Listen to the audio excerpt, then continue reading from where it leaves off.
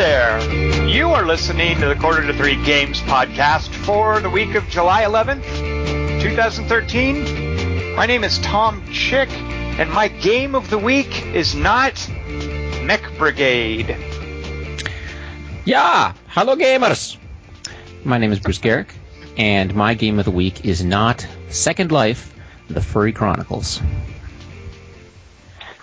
Hi everyone, my name is Eric Lee Smith, and my game of the week is not War in the East. Oh, poor War in the East. That's mean. Wow, that was harsh. Yeah, to slam a competitor like that, Eric Lee Smith, I'm very disappointed in you. You're assuming I'm referring to that version. I'm talking about the original by SPI. Oh, SPI, yeah. Very appropriate. Yeah. Very appropriate. Yeah. So I hope this isn't a tasteless segue, Eric, but speaking of old school, you have been at this for a while, this game design thing, but I think you're also, in a weird way, at this cutting edge of what I like to think of as the new hotness for wargaming. As far as what you guys at Shenandoah Studios have done with specifically Battle of the Bulge, but more generally, this idea of the iPad as a wargaming platform. So before we talk about what you have going now, there's a Kickstarter that I know Bruce and I want to talk to you about. I think Bruce and I want to clear something up. We heard something that I find personally distressing, and I don't know if it's true, and I want to ask you about this. On another podcast, another developer sort of casually mentioned off the cuff that Battle of the Bulge was not very successful. That, critically, people loved it, that you did some cool new things with wargaming, but that it wasn't a commercial success for Shenandoah Studios. I'm not prying for any sort of information about your finances or how much it made, but what I want to know is, please say it ain't so. No, it's. I'll be happy to talk to that point directly. I'll just give you some examples. We expected the game to get 20 reviews in its first month. We got 20 reviews in its first week. We launched on December 13th, and we're a startup company. And by the end of December, it had generated enough revenue to take our company to cash flow positive. We were cash flow positive the next month as well. It has, we're a startup, and we're an angel-backed startup company. So when you do that, you have to do financial projections taking you out 3 years. And Battle of the Bulge has been so successful that we actually underestimated the revenue of the game by about 15 to 20%. And that just never happens. Startups never underestimate their success, because to be an entrepreneur, you have to be an optimist. And so we had the happy occasion of actually being able to go back to our investors and said, well, we have to revise everything up. Good. That's awesome news. I doubted when I heard that, and I'm glad to hear that's not the case. Now, it's been a tremendous success, and the spontaneous following that it's developed around tournaments and sites such as your own are also unexpected and wonderful, and now are part of our plans as well. So it's been very exciting. Bruce, you were instrumental in helping along this tournament that we had at Quarter to Three. Why don't you tell us a little bit about how that went? And I'm sorry, I don't know this. Is there a winner? Like, we had a winner, right? There sure was. The winner was Madafu87, who is Bruce S. He is an excellent player. He has beat me multiple times. Dave Perkins, who's runs a lot of leagues on Quarter to Three, was kind enough to run some sort of like league format, just kind of repeating games in sort of a round robin format, and Madafu87 is consistently in the top of those. So I think we got a very worthy winner. Now the tournament, I thought, well, how many people can we get into a tournament? And I had really no idea. We tried initially. I just made a little post on Quarter to Three, and we managed to get, I think 16 players to to do a little mini tournament. And I wrote to Eric and said, hey, would you be willing to sponsor a larger tournament? I'm not sure if I can get everybody. And Eric said, yeah, hey, the top, you'll commit prizes and prize money to the tournament, proportional to how many people play. And of course, in another case of underestimation, he said, and our top would be 64 players. And so, of course, we blew through that, and I had made a separate email, and between people posting to Quarter to Three and people sending emails to that registration email, I had far more than 64. Unfortunately, I didn't get to 128, so I couldn't include everybody. But that's just another example of how the tournament sort of outstripped expectations. Mm-hmm. Bruce, did you compete in this tournament? I did not compete in the bigger tournament. I felt that with actual money on the line, it might be unseemly if I ended up winning. Of course, there was ended up being no chance of that. I got bounced from the 16-player tournament in the second or third round. But I was glad to see how people stuck to it. We basically had, of 64 players, we only had one person that sort of just disappeared and stopped playing his games, which is reasonable. I mean, it's a game, things happen, but just to have only one person who ends up dropping out and everybody else playing to completion and doing so courteously is really amazing. Mm-hmm. I think wargamers are generally a more genteel customer base, I'm guessing, than other video games. Maybe that's part of it. Eric, tell me a bit about, I actually haven't played since you guys made some major changes to Battle of the Bulge, and I'd like to hear briefly about what those were and what was behind making them.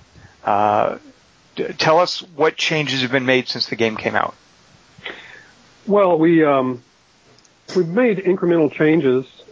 We haven't made major changes. The game, if you played it when it came out and you played it now, you would recognize it as exactly the same game. That said, we have made minor adjustments to the AI. Each time we do a release, we put in some additional intelligence in there so it better understands supply lines and better understands longer-term planning and things like that. But more importantly, we've added in in-app purchases. We added in a new scenario, and what we're trying to do. A startup's job is to learn. So what we're doing is adding in things where we're going to learn. Is there, will wargamers support in-app purchases, or is it the wrong thing to do on a premium game? Mm-hmm. Is the iPhone important? We are going to launch an iPhone version. In fact, it's really cool. I'm very excited about it. I think it's because I play a lot on the train with my iPad, but I don't have my iPad around all the time. So having the iPhone allows you to do your turns over Game Center. And we've done some other things. But I would specifically the one though that caught my eye was, aren't you allowing for, is it randomized starting locations? Yes. Or yes. Yeah, that seems to me like quite a bear, because there's a lot of elegance in terms of the setup. It seemed like you guys, in a way, your philosophy was, we're not super concerned about being ultra historical. We're more concerned with balance and playability, and to allow for that to be randomized. I just haven't had the time to try it out yet, but I thought that was a pretty bold step. It seemed to me. Yeah, it was actually the idea, I think, came from one of our playtesters, and we thought, well, that's an interesting idea. And you'll have some games where the startup will be, the pieces will be randomized in a kind of a wacky way that hampers the Germans or the Axis or that, gets you a different feel. And I think it's been fairly popular. It's not my personal interest, because I like the historical stuff a lot, but there's a lot of players. We're getting players that are new to wargaming, and for them, the variety is really important, because they don't care that that this particular unit was in this particular space, right? They want variety, so it's proven popular. Mm-hmm. Well, it also gives the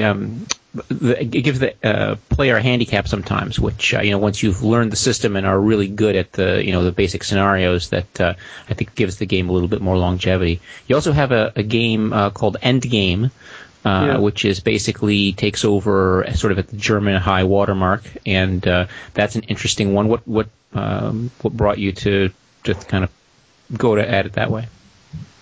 Well, we looked at adding a few different things to Bulge, and the additional scenario and the ability to continue the game. And again, continuing the game idea, the bitter end, to play to the bitter end of the game,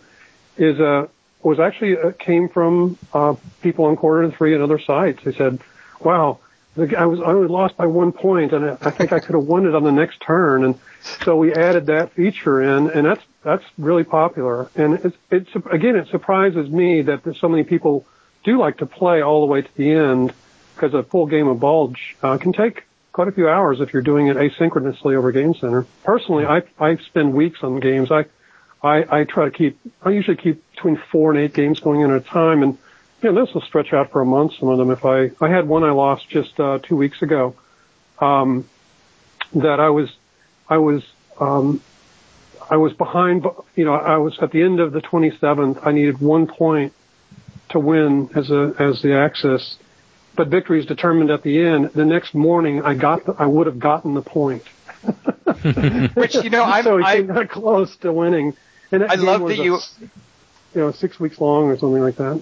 I love that you added that stuff in, Eric, but I'm like you. I sort of feel like, look, if you can't make the points to win by the deadline, you don't get to keep playing the game after you've lost or won, really. It's like if you're playing a football game or something, you don't get to add a fifth quarter to see how many points you would have gotten in that fifth quarter.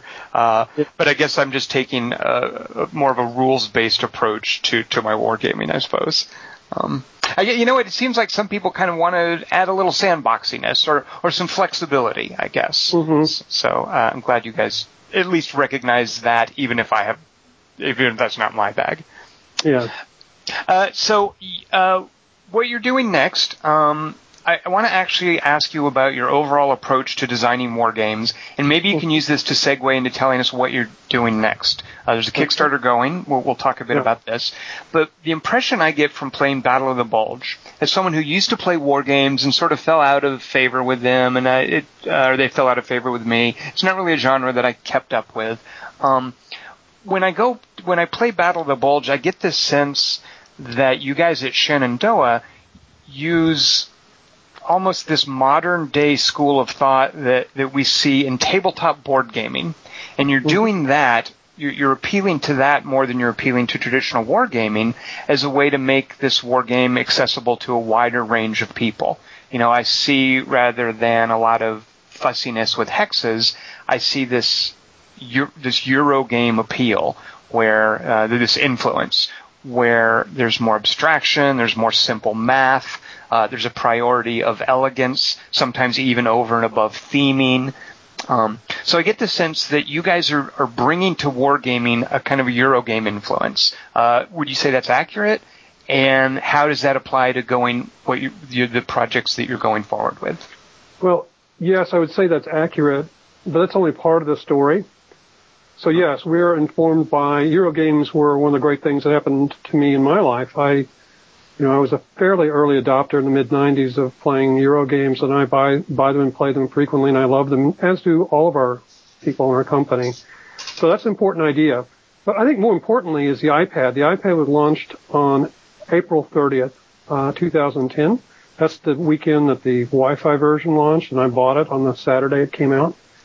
And by Monday, I decided I got to quit my current career in software development and go start a game company, because it's specifically the kinds of things you can do on a touch-based device that scrolls and moves so rapidly that will really allow you to take the kind of games that we love and transform them into experiences that are open enough for average people to get into them. Mm-hmm. Bulge is actually a sophisticated war game. I mean, if you go in there and read the rule book, it's a 12-page rule book, and it's got some surprises in there. Some people don't realize, some of the sophistication around the bridge interdiction and where the American reinforcements enter. We just published a player guide to it recently to our Kickstarter. And for me, I've been playing the game a lot. I learned things by reading the player guide. I'm like, wow, oh my goodness, what are the implications of some of this stuff? So, yeah. Now, I want to tackle this question of area to hex for a second. Because that worries me, by the way, Eric. When you say that in the Kickstarter, I'm like, oh, God, no, we were just moving away from hexes. Don't go backwards. Well, if we were going back to hexes where you had to do all the math yourself, then that's a big problem. But if you take if you design a game from the beginning for the iPad and take the work out of it, then what the hexagons allow you to do is do things like ranged fire and more historically accurate movement and really allow you to analyze the terrain in a more detailed way. And the iPad takes away the complexity of the mechanics of that, which on paper gaming I love, but I recognize the overhead's very high. And they do turn off people, especially the games like I'm a big fan of Russian front games. And, my mind, boggles on some of them, just the amount of different kinds of terrain effects that happen with combinations with weather and so forth. The overhead's very high. But we are convinced that the overhead can be essentially taken out of the player's hands and put on the iPad, and so that they deal with the kind of strategies that you do in Bulge. For example, in Gettysburg, you're going to have an activation. Let's say it's a Confederate activation, and they get to move a Confederate division. That might be six playing pieces. So in Bulge, the difference in Bulge is you'd have up to 3 in a single area, and here you might have 6 across several hexes. But that's all you deal with is 6 pieces, right? And you don't deal with combat. You just move them. Then your turn's over. And then the next group that gets to move. And it could be a Union group. It could be a Confederate group. That's defined randomly. So you never know who's going to be moving next. You also don't know when the combat is actually going to be resolved. So combat is separate from movement, and it happens in a random time unless a player has the initiative. If a player has the initiative, for example, at Gettysburg, when Robert E. Lee actually shows up on the field, which happens in the middle of the afternoon on day one, they gain the initiative, and suddenly the Confederate player has only one thing he can do that's different than the Union player, and that is he gets to decide when his combat phase occurs. So it gives him a little bit of control to line up and try to launch a more organized assault. Unfortunately for the Confederates, they lose that later in the battle. Things like that, I think, are going to make the game very popular, and I think they'll open up hex-based gaming to a new audience also. One of the things that makes me reluctant to see you guys use hexes, and I want to talk about some of that command and control stuff that you talked about in a moment, but one of my favorite things about Battle of the Bulge was how much personality you managed to put into the map by having area control and the way the areas fit together, the way they were discrete types of terrain, the way the roads threaded them together. I did an article, and some of you guys participated, where I asked people, what's your favorite territory from Battle of the Bulge? And I feel like that's something that really you can only do with an area-based game because the territory is a discrete unit. And I worry that some of that might be lost with your Gettysburg game. Well, you can really like Hex 0806. I'm partial to Hex 0804. I mean, it's real trendy. 0806, that's the new hotness. But us old school people, 0804 is where it's at. But I know that you guys care deeply about the map and how to do the map, and you've certainly talked a bit about on your Kickstarter page. You have this lovely traditional map of the Gettysburg battlefield. Tell me a bit about how you're going to preserve some of that personality with a hex-based game, where you're just sort of laying hexes over the topography. How are you going to keep that much personality in the game? So the basic answer to that is we haven't yet finished the concept art. We're still working on that. But the basic idea is the hexes you don't see the hexes at all until you touch a unit for its movement, and then it shows the range in which it can move. Mm-hmm. But so it's not going to be a field of hexagons all over the board. The board will look like almost like a 19th century etching. And again, we're working on various concepts of how that will look. And the units will probably not be squares like they are in Bulge, traditional counters. They will probably be done as bars, so that when a group of units are in a line, they'll actually so it'll actually look like the maps that you see there in the Kickstarter, where it'll look like a 19th century map of the battle. And when you zoom in and you touch a unit to move, it'll just show you the areas you can move, and you touch the area that moves, and it just moves there. And then the hexes go away. So it's most of the time, you're going to experience the battle without a hex grid. It's going to look like a naturalistic 19th century kind of naturalism rendering of the map. I think it's going to be spectacular. And again, we have our two talented artists are working on it now. And it gives me shivers to see some of the stuff they're doing. It's really cool. Now have you, Eric, played any of Bowen Simmons' Napoleonic games that kind of do that same Kriegspiel look, like Napoleon at Marengo or Napoleon's Triumph about Austerlitz? Yes, I have. And I like, in general, I like the approach that he took. I thought it was a breathtakingly original way of designing a game. In fact, his comments are that that's kind of his idea was that if you step back, it looks like a 19th century rendering of a battlefield. And the game, looks like that when you play it. And I think that's a real part of his success with that system. So yeah, that's a very good example of what we're talking about. To my knowledge, it hasn't been done the way we're going to do it, but that's a similar approach with a board game. Now, sorry, Tom. I just was going to follow on that. Was you already have a series of Civil War board games that you released? Was called Across 5 Aprils, correct? That's correct. Yeah. And is that system, because you had actually made a comment about how Across 5 Aprils was the Duke Nukem of war games, because you announced Across 5 Aprils 2 was on your webpage, and then didn't really ever appear. Yeah, it got swept up in my career in software development. I've spent 2 decades actually designing financial services software. So it kind of got lost in the surge of another startup that I did in the 90s that turned out to be quite successful and took all my time. But yes, Across 5 Aprils was a game of mine that had the chit pick system was largely popularized by it. Although I came out with a chit pick system with my Panzer Command game earlier back in 1995.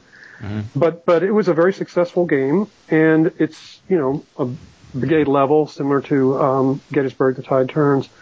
The game is Gettysburg: The Tide Turns is actually different. It's a different game system, but it's a similar complexity level. It doesn't have leaders. It doesn't have supply rules. It's a similar kind of level of complexity. So from a board gamer's perspective, the Gettysburg: The Tide Turns is going to be on the lower side of complexity.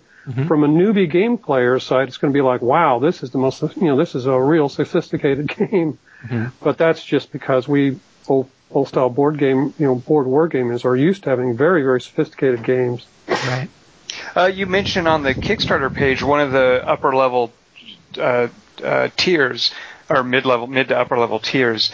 You're offering a physical analog copy of the game, like a board game of Gettysburg for supporters. So this also exists as a physical board game. You guys prototype that way, I presume. Yes, we part of our core strategy as a company is we will not even entertain the idea of publishing a game that is not a board game and has been tested as a board game and proven to be fun before we write one line of code.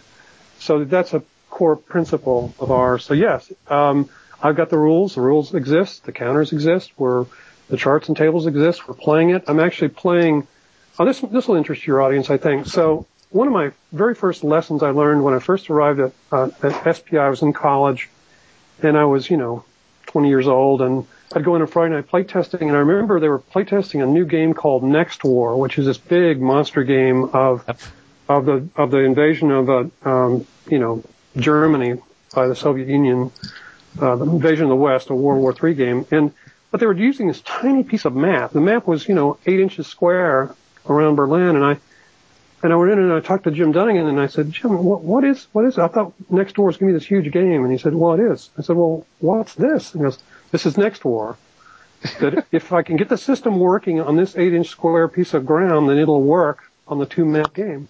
And I never forgot that. So what I do also is I design, Gettysburg, I haven't been working on Gettysburg. I've been trying to get Pea Ridge and Bentonville working, small games. I start off with Bentonville because you can play it, start to finish in an hour. Mm-hmm. So you work on the game system and work on the combat system, and you test it, and then you move over to Pea Ridge, which you can play in 3 hours, right? And it works for Pea Ridge, which takes 2 days of battle and includes night and includes more additional rules, then it'll probably work for Gettysburg. And so I'm now moving on to the Gettysburg and the testing on that. And that's what a professional does, or at least that's one of the practices that professionals do, is to actually work out the kinks of their game system on a smaller section or a smaller battle, and then go at it incrementally. Mm-hmm. Well, I have since you brought the two things. First of all, Pea Ridge and Bentonville are both in Across 5 Aprils. Is that correct? Mm-hmm. Yeah, okay, that's right. So, and then I just want to bring up the whole Next War thing, because that game, I have a copy that I've never played, but quite valuable, by the way. Yeah, it's worth a lot of money. What is Next War, by the way? For those that say that sounds like some awesome sci-fi thing.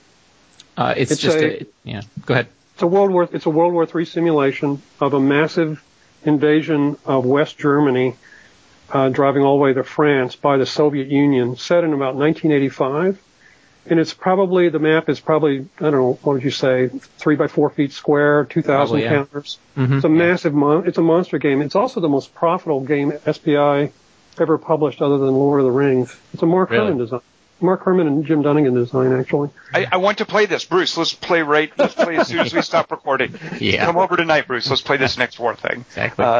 So I cut you off. Go ahead. So now Pea Ridge, Bentonville, Next War. So the Next War thing, it kills me because you were talking about testing Next War, and apparently you guys didn't really get that far, because I was reading I haven't pulled the game out in years, but I always remembered when I was looking through the designer, because there's a separate book of designer's notes and scenarios, mm-hmm. and in there's a note from the designers that says, "Hey, if you ever play this game to the end, could you write to us and tell us what happened, or what if you think it was balanced, or what who captured what, or because we never really got that far," which I thought was hilarious. Yes, yeah, that was Truth in Advertising. That's Jim and Redmond. That comes straight from those guys. They did Truth in Advertising. And the funny thing is, people did write in. People did play it all the way to the end, and it ended up working. It was a successful game, very successful game. Not my taste, by the way, but I was influenced just by watching Jim, how he was designing. I was amazed by this little sketch map and how sophisticated a game he was designing for an 8x8 piece of paper. It was phenomenal. Well, Eric, you have your Kickstarter going right now, and I'm guessing that right about the moment this podcast posts, you guys will have hit your goals, and you still will have, I think, 3 weeks to go. I think so, but yeah. Yeah. So it's congratulations, by the way. I just want to say. From a higher level perspective, so you guys do Battle of the Bulge, you've got El Alamein in the works, and that's sort of been delayed as you're reworking your approach to it, which sounds awesome to me, by the way. Tell me why you would then do an American Civil War game. Well, we're not a World War II game company. We're a game company, so there are certain classic topics, and basically. There are a couple of answers. You're CEO of the company and you have something you've always wanted to do all your life, and you get another chance to do it. I want to do it. I did when I was in my 20s. I designed all the games I ever really wanted to do. The Civil War and Ambush and others, and Across 5 Aprils, and others, the Alamo. And now I get to do it on the iPad and on the iPhone and on other touch devices, we hope. So it was an opportunity to do, Gettysburg. And we have other games that we have in our, that we've signed contracts with that are not yet announced. But, we have a lot of ambition. We're going to, our goal really is to become a successful studio. And we're growing very rationally. We have a second development team.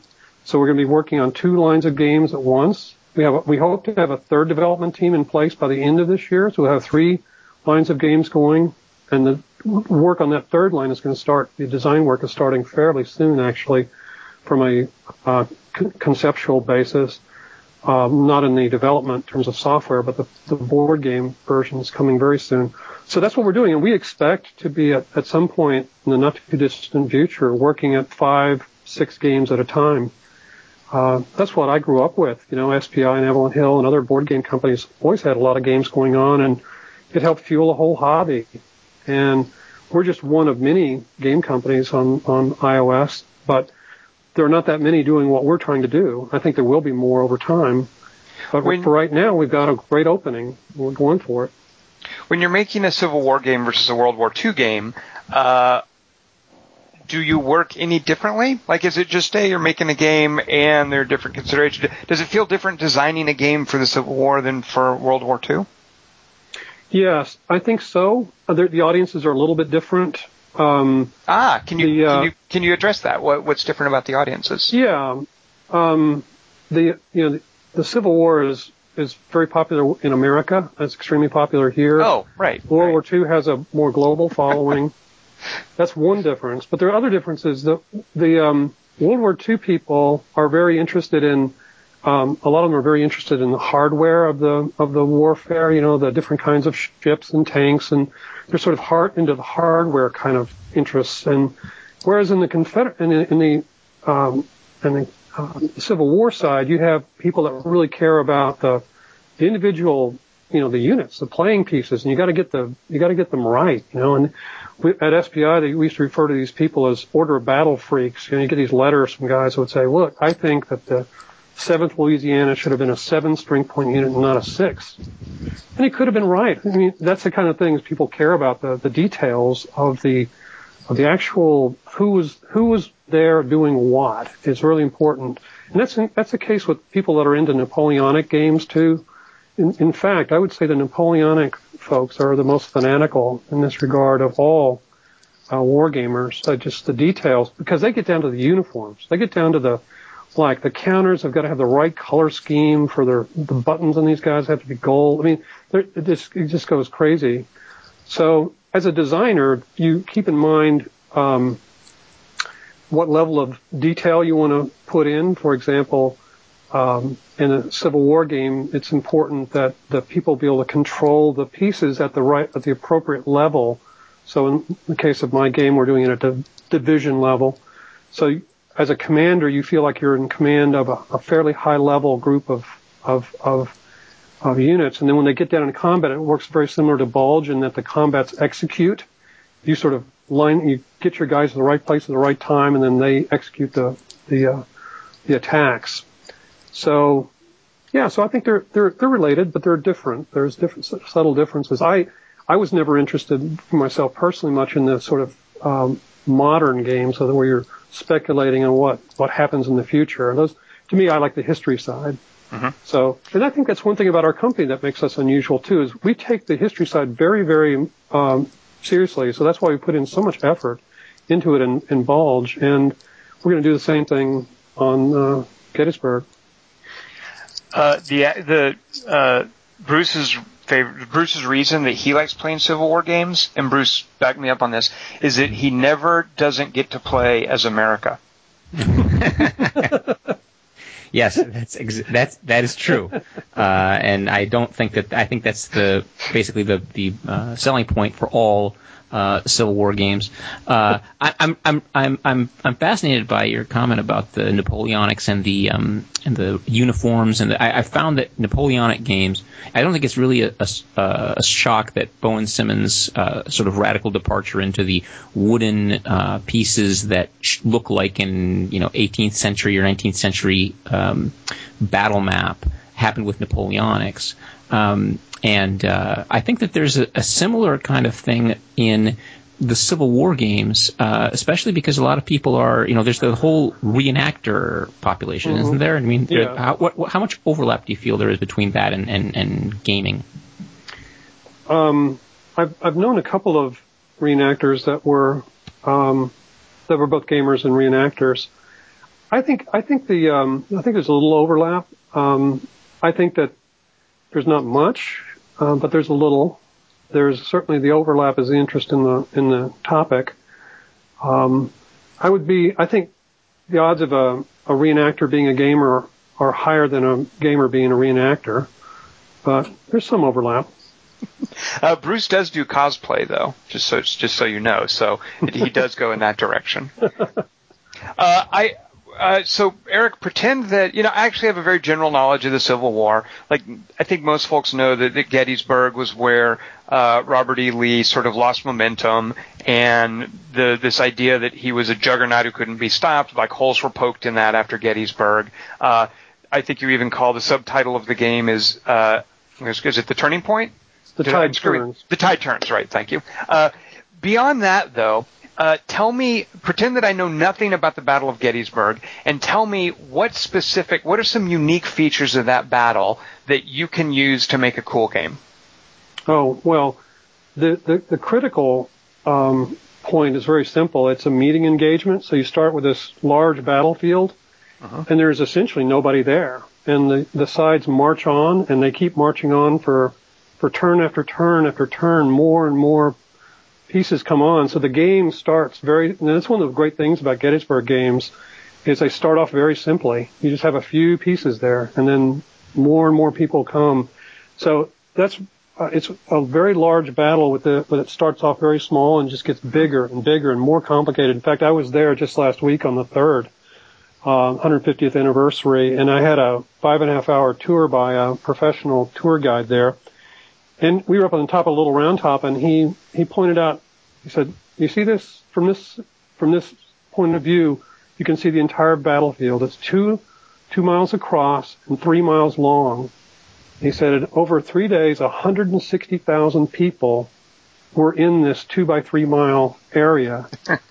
And to put that into context, we had 160,000 troops at our height in Iraq. That's actually the number that came to mind. The moment you said that number, that's the figure I thought of as well. That's astonishing. So that's another thing about Gettysburg. The scale of it is unusual. But I think that, there's a bunch of things that are very unusual about Gettysburg, but it could have gone either way too. It's an easy game to balance, because it's really, you don't have to make any rules that hamper one side, because George McClellan was leading the army and he'd only use half his army. You don't have to make rules like that.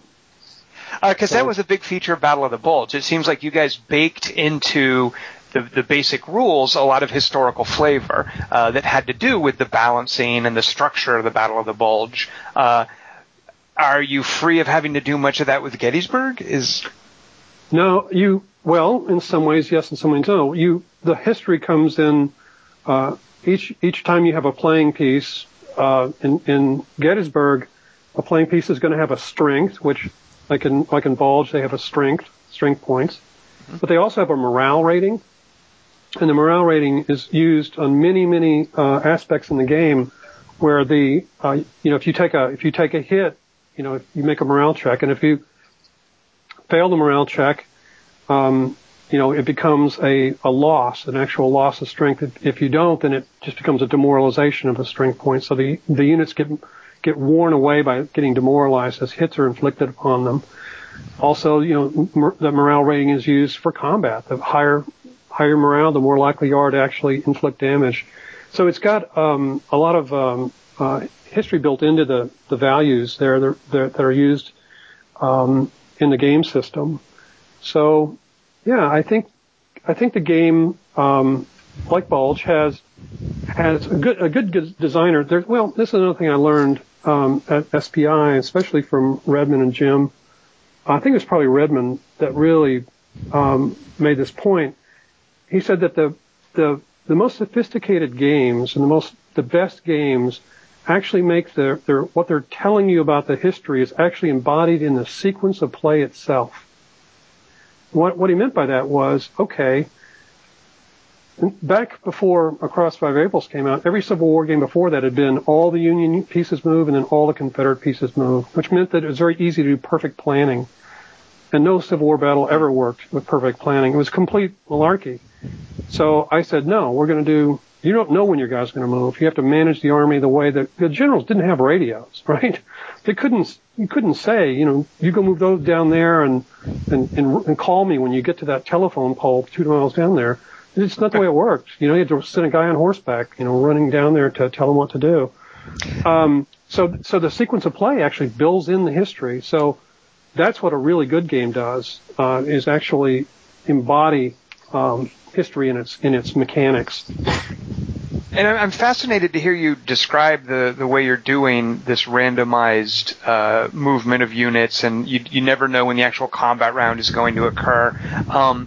Part of me thinks, oh, that could be incredibly frustrating, but then part of me remembers too, and this is more to the point where I think, yeah, that sounds like a cool system.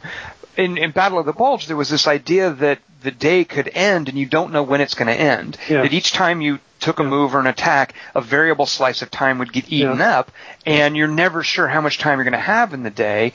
And if someone was to describe that to me, I would think, oh, that would be incredibly frustrating. But did you ever think that's just how it was, so that's just how it has to be?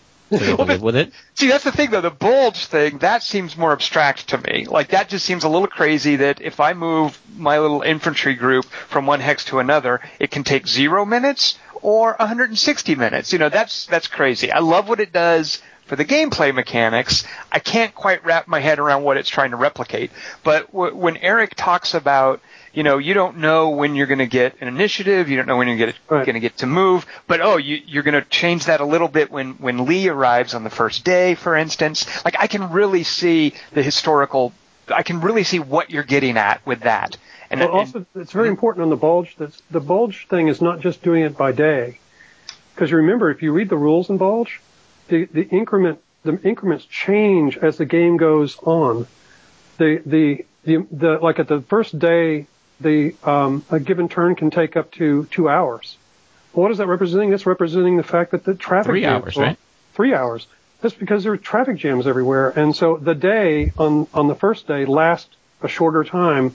By the time you get out to the 25th, that's changed. So what does it mean? The Americans get to do more. It's a very sophisticated design. In fact, when all of us game designers, I'm like, John Butterfield is one of the best game designers in the entire world, and a dear friend of mine.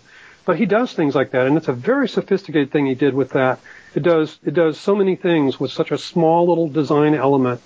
And when I saw it, I was like, wow, that is so amazing. It's a very elegant way to simulate the fact that the weather clears and suddenly the days are longer for the Allies. But there's no rules that make that happen. It's just actually built into the sequence of that one little section, helps simulate all these things that are going on in history. And you feel it, right? If you're the Axis player in the bulge game and it starts getting around the 24th, it feels like every day is lasting. Right. Oh, please let it be over, right?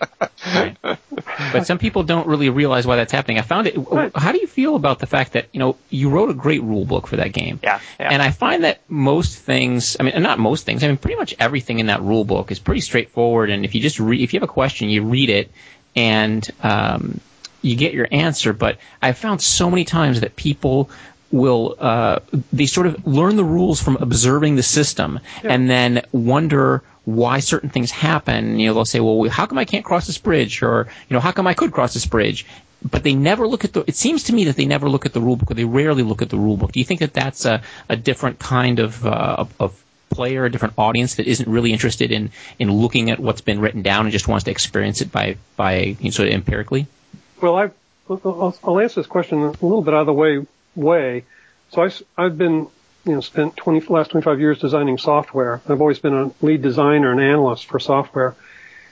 And early research that I did on doing manuals and documentation back in the late 80s indicated that as best as Xerox could figure out and IBM could figure out, less than 10% of the audience ever actually read the manual to any great degree. 25% of the people didn't read the manual at all, never. And in the middle was, different amounts of, oh my gosh, I can't figure something out, so I just use it as a resource. So I was influenced by that. We've all been influenced by that to say that the manual is really, really important for certain people. It's not important at all for most people because they learn intuitively. It's a learning style. Now I'm a guy that actually I read rule books for fun. Like I have on my iPad, I think I'm reading 4 or 5 different rule books right now. I just do it for fun. I read read 6-8 different, I read hundreds of pages of rules every year just for fun. I don't even have to play the games. I can play the games in my mind by reading the rule books. Yep. But I'm on the extreme side. But in our game, so the Battle of the Bulge and in Gettysburg, The Tide Turns, what you'll find is you don't need to read the rule book at all to play it. But as you play it more, you'll go, what's going on? What's happening with this road thing? Why am I not being able to move three spaces again anymore? You go, the air power's come and the Germans no longer have control of the roads behind their own lines. Oh, I understand it. And I think we put the entire rule book in there. I don't know why all game companies don't do that, but to us it was just the most natural thing to do because some of us really like to read rule books and really want to know what's going on. Bruce is an extreme case, man. He wants to know the exact percentages of, it's 43% chance if you cross it here, and I don't go to that level. Yeah. Well, I mean, I think that what is happening is that I really want to win. I mean, I think that the great thing about the game is that, it gives you clear choice about Bulge, and it gives you clear choices. If you understand the system, if I do this, I have this chance of doing something. I'm taking a risk of this thing happening. If the day doesn't end, then somebody may, cut these guys off. But if I get if this is the last impulse, then I'm going to get a double move. There are all sorts of things that, are clear.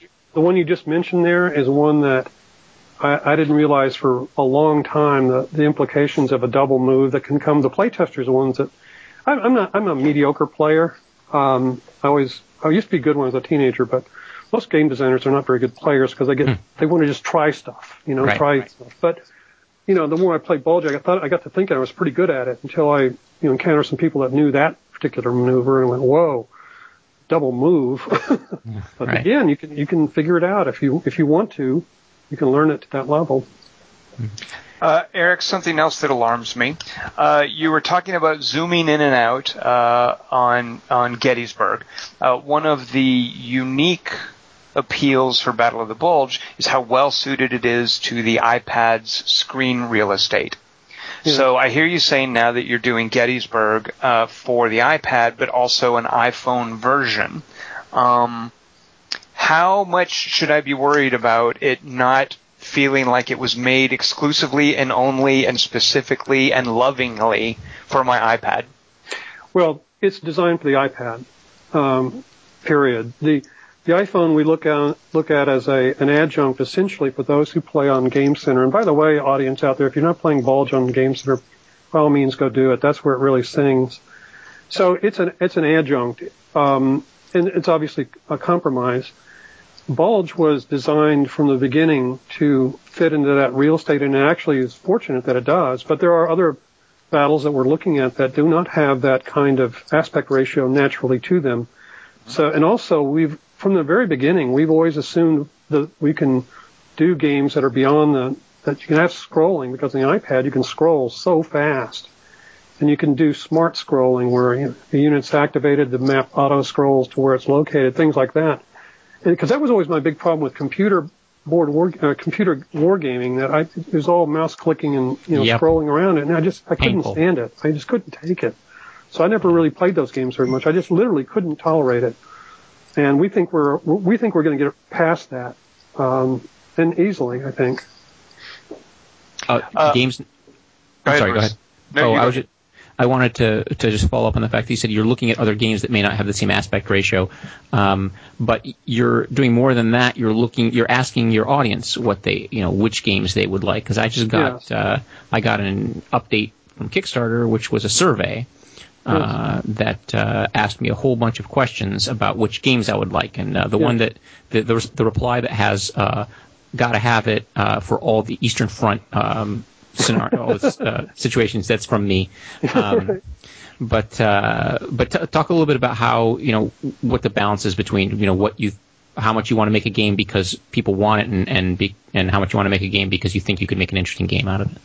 Well, again, we're very much informed by our experience at SPI, Simulations Publications. They had an incredible survey system where they surveyed their audience every issue of the magazine and let people vote on what they wanted, and you wrote a description.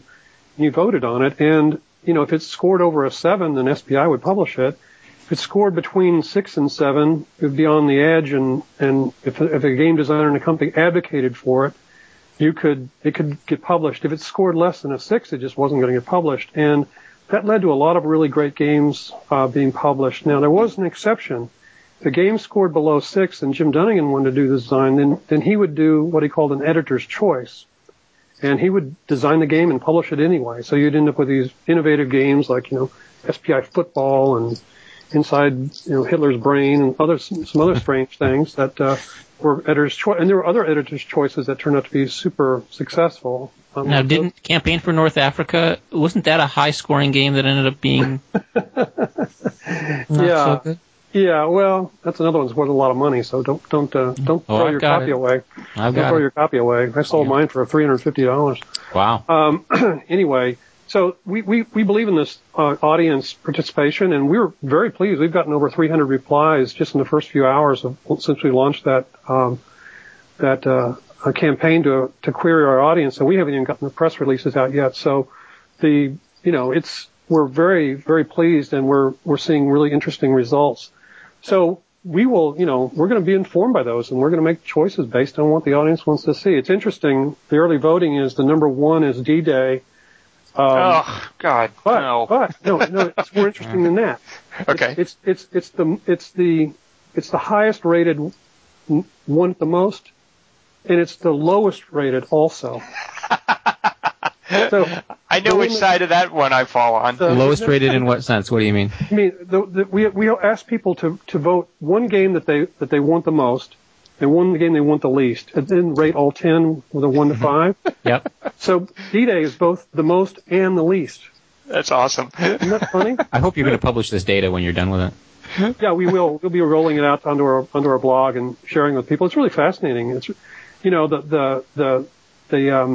the number of people that have emailed me personally already and said, look, I want all these, but here's my ratings. Just publish all of them. It's been very gratifying I've got a dozen or so personal emails in from people. Interesting. And I've also gotten some emails where people are giving me very argumentative, like, this is why this should be the first one. This why it'll be so great, and this is how you should do it. And fantastic. Those are grognards for you, Eric. Oh yeah, absolutely. Well, Eric, I know you've got a train to catch in a little bit, but before we let you go, I want to ask you about your pick for Game of the Week.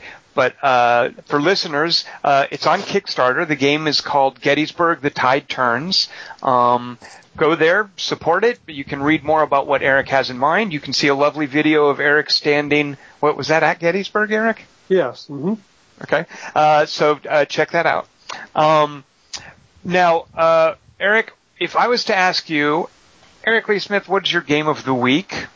What would you pick? My pick would be The Big Idea by James Ernest, who is a designer for Cheap Ass Games, and The Big Idea has been published by a French game company, I think. It's available in America. Current publisher is Arclight, and it's a fun little card game where you have 6 cards in your hand, 3 kind of descriptions, and three nouns, 3 verbs kind of thing, and you create an invention, and you describe the invention to the other players. Say there's 4 players, and then everybody secretly votes, and you get 1 vote for the best invention, and then 3 no votes. And you do 6 rounds, and the person that loses the least wins. Not the one who gets the most win votes. It's the one who gets the least no votes wins. It's a lot of fun. It's a party game. It's really very funny. I was going to say this sounds. I love the fact, Eric, that here you are, serious war game designer, picking for your game of the week what sounds like a rather precious party game.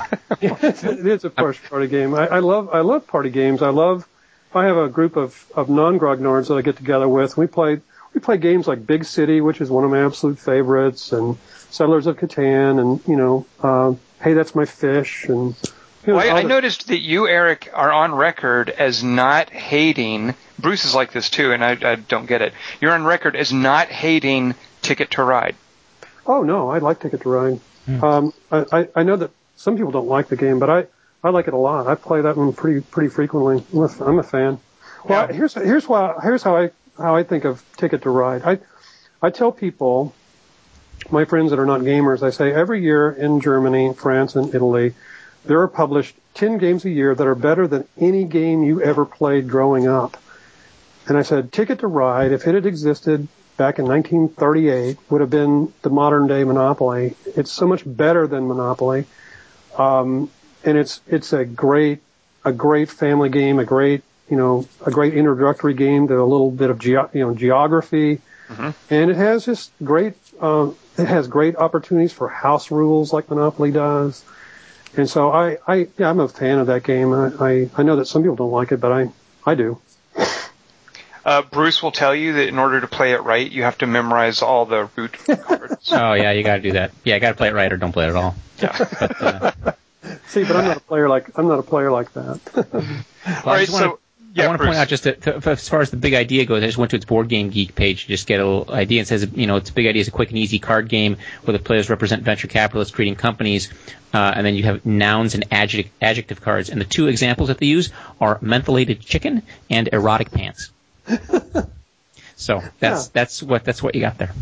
I have a copy of Apples to Apples here. If you guys just want to come over, we can just play that. Yeah. Bruce, what would you pick for your game of the week? So my game of the week is actually a game which has a great name called Red Menace. And what? It is.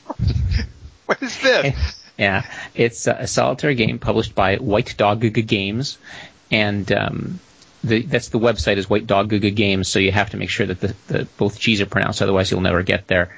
And it's basically a solitaire game in which you play the United States Strategic Air Command in around 1959, and the choice of doing that is means that you don't really have intercontinental ballistic missiles. You have a game in which the Soviets attack or you attack the Soviets, and it's basically played with bombers and interceptors. Dr. Strangelove. Yeah, kind of, exactly, yes. I'm sure that they got a lot of inspiration from that. Now, the game system, I have to say, I like the game concept a little bit more than the game execution, but I like what they did. You sort of just have these waves of, it's almost like Space Invaders. You have these waves of Soviet bombers that just sort of come over the ice cap, and you have to shoot them down while you're launching your own bombers. And White Dog Games has they really went out of their way to make a very high quality game. The counters are really a lot of these independent game publishers are not going to these laser cut counters. They're very thick. It really the whole product is very nicely designed with a lot of attention to to quality. I think it has some problems, but I'm thinking that those problems may be solved by some house rules. But in any case, if you want to play a solitaire game in which Soviet Tupolev bombers come over the ice cap and bomb Seattle, and you have to shoot them down and send B-52s into the Soviet Union. It also has my favorite aircraft, the B-58 Hustler. Cool. Then I should get that game. Bruce, can I play as the Russians? You cannot, because no one would want to play as the Russians. Oh, rats. All right, yeah, I'm not interested. You wouldn't want to do that. That would be like playing a World War II game as the Germans. Oh, wait a minute. Oh, hold on. I don't get it. Okay. Anyway, there you go. All right, Red Menace. As a matter of fact, I think you showed me this, and I just forgot it was called Red Menace, because that sounds like that's a boring title. What is a terribly generic title? Red Menace? Yeah. That could be a shooter. Yeah, or it could be a some sort of Reefer Madness game. Yeah, exactly. It's propaganda, but have the I'm not interested. Okay. Yeah. Well, I was actually gonna do this regardless of you guys being here, but my game of the week is also actually a board game that I thought was going to be a solitaire game. I was wrong. There's a company called Victory Point Games. They made Nemo's War, which Bruce and I played. They also made a really cool zombie game called Dawn of the Zeds, which is solitaire. Nemo's War and Dawn of the Zeds are both solitaire. So they had another game I was interested in the theme of it, the subject matter. I'd never seen in a game before. So I thought it was solitaire. They just re-released a second version of it with boosted production values. It's part of their Gold Banner series. Mm-hmm.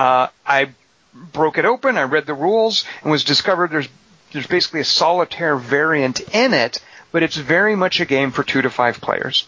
So this game is called Circus Train, and it's about managing a circus in the Prohibition era United States. And what you and the other players are doing is assembling a group of circus acts. Like you have so many trapeze artists, you have so many clowns, maybe have elephants, which are super expensive, and you're carting them around a map of the United States by playing cards that control your movement, that control how often you can put on performances and hire new performers. And you've got these 9 cards that you have to cycle before you can use them again. And one of them is a card that says, hey, pay everyone wages. So what you've got to do is manage your hand is how many cards you're going to play before you have to play this horrible pain-in-the-ass wages card and basically lose all your money. And there's some great tricks with blocking other people. There are events that come up. I've only played it with 2 players so far. Tonight I'm having folks over. Bruce and Eric, you're both invited. Come on over and we'll play some Circus Train. We'll see how it plays with more than 2. But I love the theming of it. Can I ask you a question? Can you play as the anti-circus forces?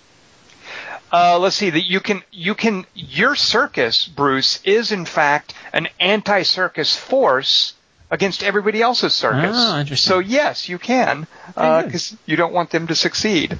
And I love too, it has this cool scoring dynamic where, of course, like many games, you're playing for victory points.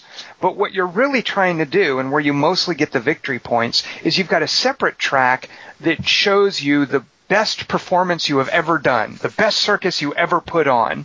And this involves basically meeting a town's demands. Like you have to be uniquely suited. Like there's maybe a town that really loves clowns. So you want to bring your super great troupe of clowns to St. Louis when they really want clowns. And then you're going to get this stratospheric performance score. And you're tracking your highest performance score over the course of the game. So it's all about everybody running around, trying to put on a great show, and then moving that reputation forward for victory points. So that's my game of the week. It's part of Victory Point Games' Gold Banner series. It's available as of, I think, 2 weeks ago.